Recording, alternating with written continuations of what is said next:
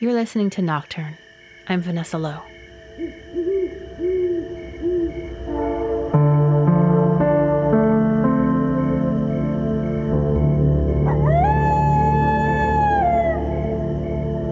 The sound of night can take many forms. It can be crickets chirping, owls hooting, or... Yeah, that's a person making that noise, but it was the sound of death. It was like some animal making the most agonizing noise I could possibly imagine. It just sent chills down my spine. My hair all stood up on end. My name is Eduardo Morell, and I am a bread baker. I have been for about 13 years now. I have my own business called Morell's Bread. Pretty simple. Everybody knows what a bread baker is. Well, Eduardo is an artisanal baker. He makes beautiful, hearty bread and sells it at farmers markets and stores. He's friendly, warm, and outgoing with curly black hair and a salt and pepper beard. Think part romantic artist and part lumberjack. Eduardo is the resident baker at an art center in the hills of coastal Northern California. Headlands Center for the Arts is located in the Marin Headlands here in California, in the Bay Area. It's the very first thing you come to when you leave San Francisco, across the Golden Gate Bridge. There's the Marin Headlands. It's right there. And you take an exit as if you're going to Sausalito, but the Headlands is to the west on the ocean. And you either go up over a hill or you go through a tunnel to get into there. But once you get into there, it's like you're hours away from San Francisco or any kind of major metropolitan area. Back in the 1890s, the Marin Headlands was developed as a military site to protect the San Francisco Bay. The National Park Service took over the area in the 1970s and invited nonprofits to restore the buildings and take up residence. Thus, the Headlands Center for the Arts came into being, creating a space for artists to work together in an unbelievably beautiful setting in the coastal wilderness. It's an artist in residency program. They basically grant residencies. People apply and they get anywhere from 2 weeks to maybe 3 months long residencies. And they come and they live there, they have a studio, and they get fed dinner 5 nights a week. I recently visited the art center. Driving through the one-lane tunnel under a mountain felt like passing through a gateway into a land out of time. The restored military buildings are like an outpost on the edge of the world. As I toured around, I remember thinking how strange and powerful it would be to be an artist working out there at night, surrounded by nothing but nature and darkness. And maybe a little spooky, too. Lots of shadows, lots of quiet.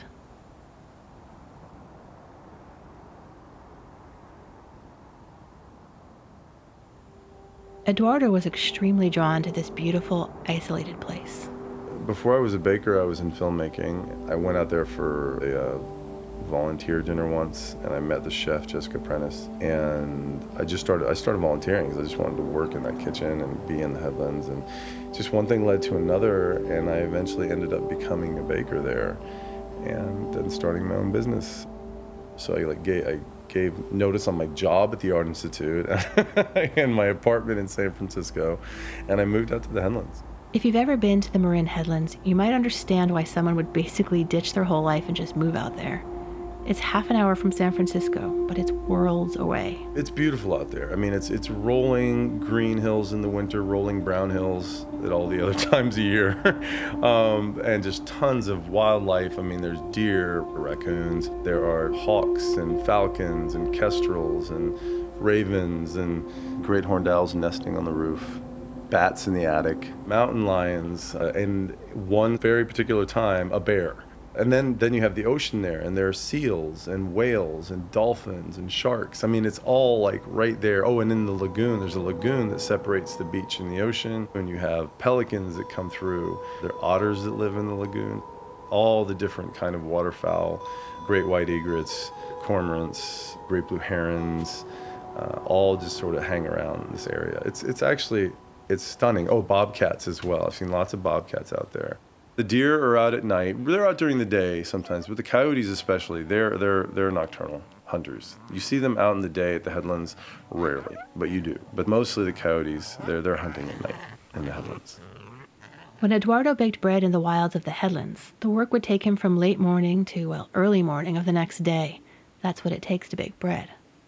It takes that long. I mean, I get there probably around 11 a.m. The first thing I do is load up the wood, start the fire. Once that's going, I start mixing doughs.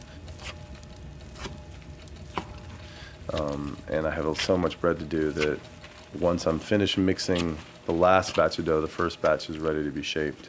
So then you go through shaping, cutting and shaping the bread. And then that has a period of needing to rise, but usually by the time I'm finished shaping the last loaves, the first loaves are ready to go into the oven. And this is all hours long process, 14 hours maybe, because the dough in a bulk form takes about 3.5 hours rising. Then when it's shaped, it takes another 3.5 hours. There's constantly stuff to do. It's like there's never, and there's like a tiny break to have some dinner, One thing about being a baker is that you're up at night. And in the 10 years he baked in the Marin Headlands, Eduardo saw a lot of things at night. When you ask for nighttime stories and from the Headlands, I mean, my response is, how much time have you got? Because I have got some crazy stories. Some of them are weird, some of them are just fascinating, and some of them are just, what the fuck is going on? He does have some doozies. There's the one about the porn shoot that he came across in the tunnel leaving the Headlands, but that's maybe for another time. This story comes in 2 parts. Part 1 is sort of a preamble or a foreshadowing. This one might be called What the Baker Heard. Literally, I was packing up to go home. So I had finished cleaning the kitchen and everything, and I was just putting bread in the truck and was probably 10 minutes away from driving out. But at that time, it was probably around 2:30 in the morning. I was packing up and I just heard this noise. Which brings us back to the sound of death. You know you want to hear it again. It was something along the lines of... It was coming from across the road, and there's like some trees. And I looked over there, and then I saw all the bushes and shrubs were all shaking and stuff, and the noise kept on happening, and then all of a sudden it was silent.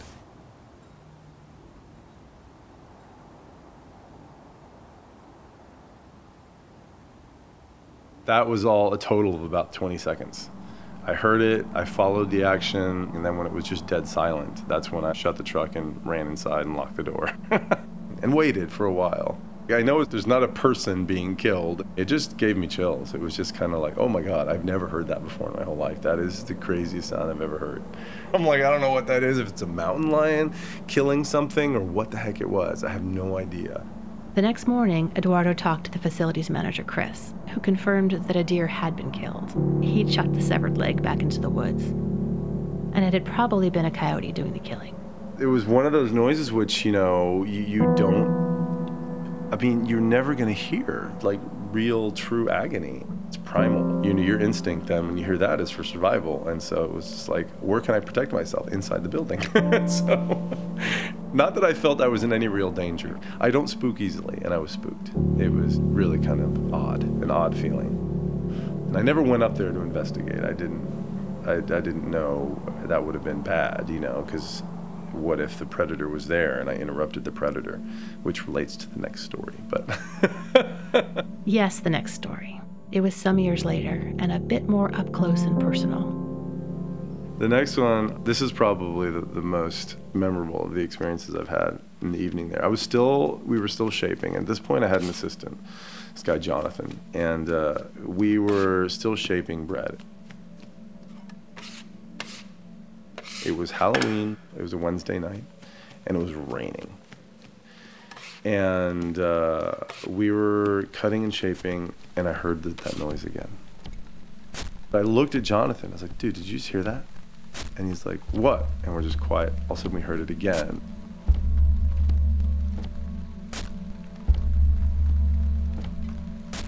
And I hadn't quite made the connection yet to what had happened 5 or 6 years previous. And initially I thought, oh, this is some of the artists, it's Halloween. They're messing with us. They're outside, they're making like ghost noises or zombie noises or what have you.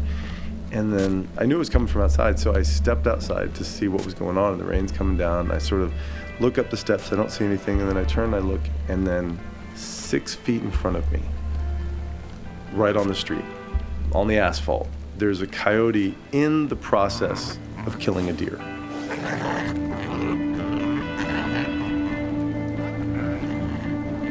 It has its jaws wrapped around, like just clenched on the deer's gut, and it's just yanking.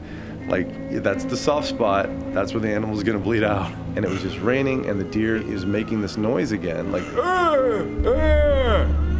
And I'm sitting there, and I realized, oh my God, yes, this is exactly what happened like 6 years ago. And then the coyote stopped trying to take the animal, and then it looked at me. And I sat there and I was just like, oh my God, I've interrupted something very private. I wasn't scared of this. It was really funny because I could see it and I knew it was happening. And I was like, this is a moment between the coyote and the deer that I need to not be a part of this at all. Even as an observer, I just have to let this be alone. And the coyote kind of looked at me and I just went straight back into the kitchen. I was like, Jonathan, you can't believe what's going on out there. He's like, what? And I was like, there's a coyote killing a deer. And of course, he really wanted to see it, and I get that. So we opened the door, and then at that point, the deer had slumped down into the street, and then the coyote had sort of retreated a little bit up the hill. And then I was like, Jonathan, we have to let this go. We just have to let this be. We have to let the coyote do its thing. It's doing what it has to do. It's surviving. So we went back in. We just went back to cutting and shaping bread. I wasn't scared at all. It was more just kind of very reverent of this situation, something that I've never seen before, will likely never see again, a coyote killing a deer, at least not on, live and in person. And so we were cutting and shaping, we were doing the things. And then probably about, 20, 30 minutes later, I was just like, I'm just gonna go out and see what's going on. And so I opened the door, I kind of looked outside, I didn't see the deer, I didn't see the coyote, and I look up, and right outside that kitchen door, there's a huge herb planter and, lettuces and stuff. And there's a big kind of cage over it, a deer cage, so the deer don't eat the stuff. And so I was kind of having to look through that cage, and then I'm looking, and then up on the hill, I see the coyote. He's probably about maybe 50 feet away on the hill, looking straight down at me. And I was just like, what's going on? And the deer's not around, and I'm stepping to the right, stepping to the right, stepping to the right, and then I just stop because in my periphery caught sight of something. When I look down, and right next to my foot is the carcass of the deer with guts hanging out and its neck kind of twisted very grotesquely. And at that moment, I put two and two together, that when I stepped outside, interrupted the coyote, not on purpose. The coyote kind of backed off, and the deer was like trying to crawl away to some kind of safety. When I step out of the kitchen, I'm kind of in this little well, as it were, and the street is actually at about, chin level for me or so, or chest level. And it got to that ledge and fell over the ledge from the street, and it hit the ground and broke its neck and died right there. And so I sat there and I looked at this thing. I was just like, oh, geez, what do I do about this situation? Is there anything to do about this situation? I went back in, I was like, Jonathan, okay, here's what happened. The deer's outside is dead, but it's right down here in the well. I don't think that coyote's ever gonna come down and finish what it's doing. And so Jonathan and I, we start shaping bread again. And I was like, Jonathan, we're gonna have to take this deer back up to the coyote. And he was like, what do you mean? We can't do that. And I was like, no, you see, I am not leaving this deer here. I got to take this thing to the coyote. I have to give it back to the coyote. My actions took the deer away from the coyote, and I have to give it back. And I felt terrible. I felt so bad that I had interrupted. And Jonathan did too. This was all very matter of fact. This was just kind of just like, this is what we got to do. I did the egregious act. I interrupted this coyote in the process of its survival and scared it away. Because coyotes really they're frightened of people. The only coyotes that are okay with people are the ones that, unfortunately, people have fed treats and stuff like that. Oh, it's such a cute little coyote. That thing will rip your hand off if it has a chance. So don't feed it your freaking beef jerky. I've seen people do that. But mostly the coyotes will stay away from people. So if you ever encounter one, they skitter away as quickly as they can. So I said, all right, let's just get on some gloves and let's just pick this thing up and let's just take it up the hill to Cody. Jonathan's like, I don't want to do that. And I'm like, dude, I can't carry that thing by myself. I mean, it probably weighs a good, over 100 pounds. I got to get up that hill. I can't do that without you. And he was just like, okay, fine. So we both put on some gloves and we went out. I took the 2 front legs in my hand. He took the 2 back legs. And with the 2 of us, it wasn't that heavy. But, we had to hold on to it with both hands because it was wet and it was kind of slippery. But then once we cross the road and start walking up the hill, we're just getting up there. It's muddy. We're kind of slippery. The deer is getting heavy. The coyote had never moved. So we were now only about 20 feet from the coyote. And so I was like, all right, Jonathan, we're just going to have to throw this as far away from us as possible and just give it to the coyote. So we sat there, we found good footing, and we just did the whole 1, 2, heave ho. And then we threw, and then the deer flew up and then landed maybe, 6 feet away from us. We couldn't throw it that far. And I just looked at the coyote who was looking straight at me. And I was just like, here you go, dude. I am so sorry that we interrupted you earlier. And then we went back to work. And we finished up the day, finished up the bake, and I had to go down because there were some guts and stuff that had fallen out, and so I had to clean those up so people didn't encounter that. And it was raining. The eaves of the building do protect that well a little bit, so there was still some blood on the concrete, and so I grabbed the hose and I washed all the blood down the drain, and I made sure the street didn't have any organs or anything lying in there, and so I cleaned that up and then we just went back to scrubbed my hands really well and then went back to work. I had to change my apron because I had blood on the apron. The next time I was out there, I went up to that area and the body was gone. Nothing was there. No bones, no nothing. Likely, coyote got what it wanted and then moved on. And then the other scavengers came in. Raccoons, ravens, you probably, the hawks or eagles as well would come in and get, or, a bobcat or something. There's the practical element to baking bread, the physical labor and the science, but it's also an art form when done well. And remember that Eduardo was a filmmaker before becoming a baker. So it's not surprising that he's paying attention to the larger story, the motivations of the characters, if you will.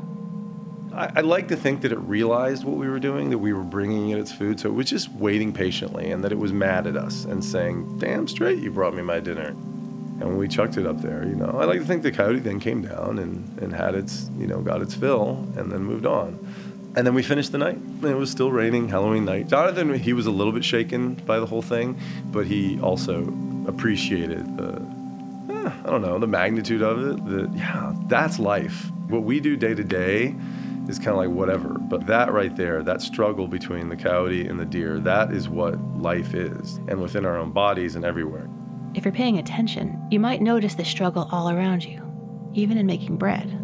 Which again is another form of life and death, because I do, naturally leaven, all these living cultures that are making the bread rise, and then I put it in the oven and I kill them. For thousands and thousands of years, people have subsisted on bread, and you can trace the creation of bread with the rise and fall of civilizations. There are hieroglyphs in ancient Egypt of bread baking, so it's very old.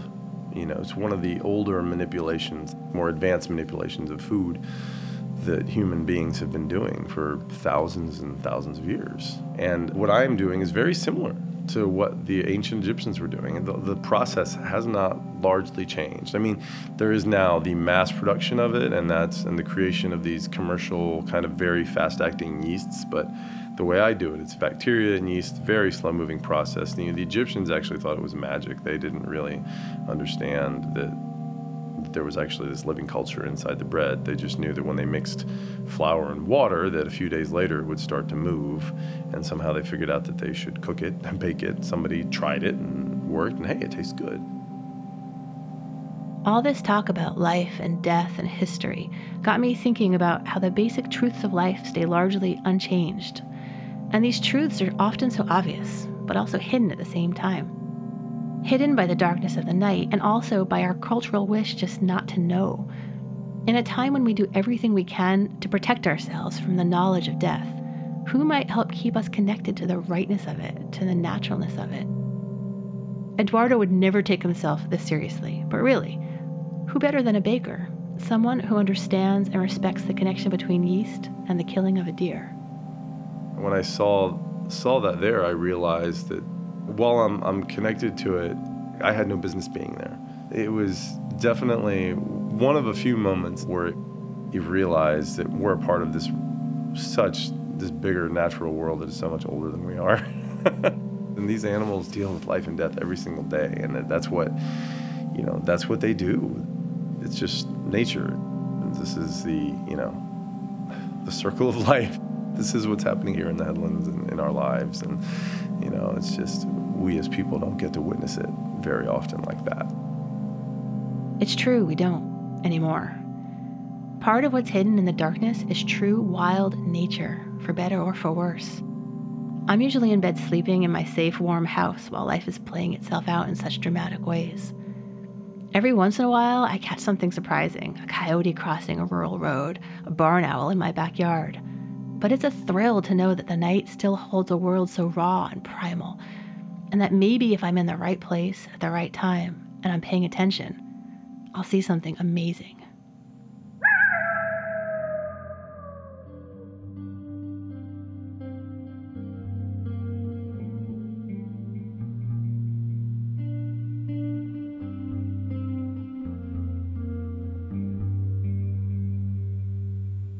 I'm Vanessa Lowe.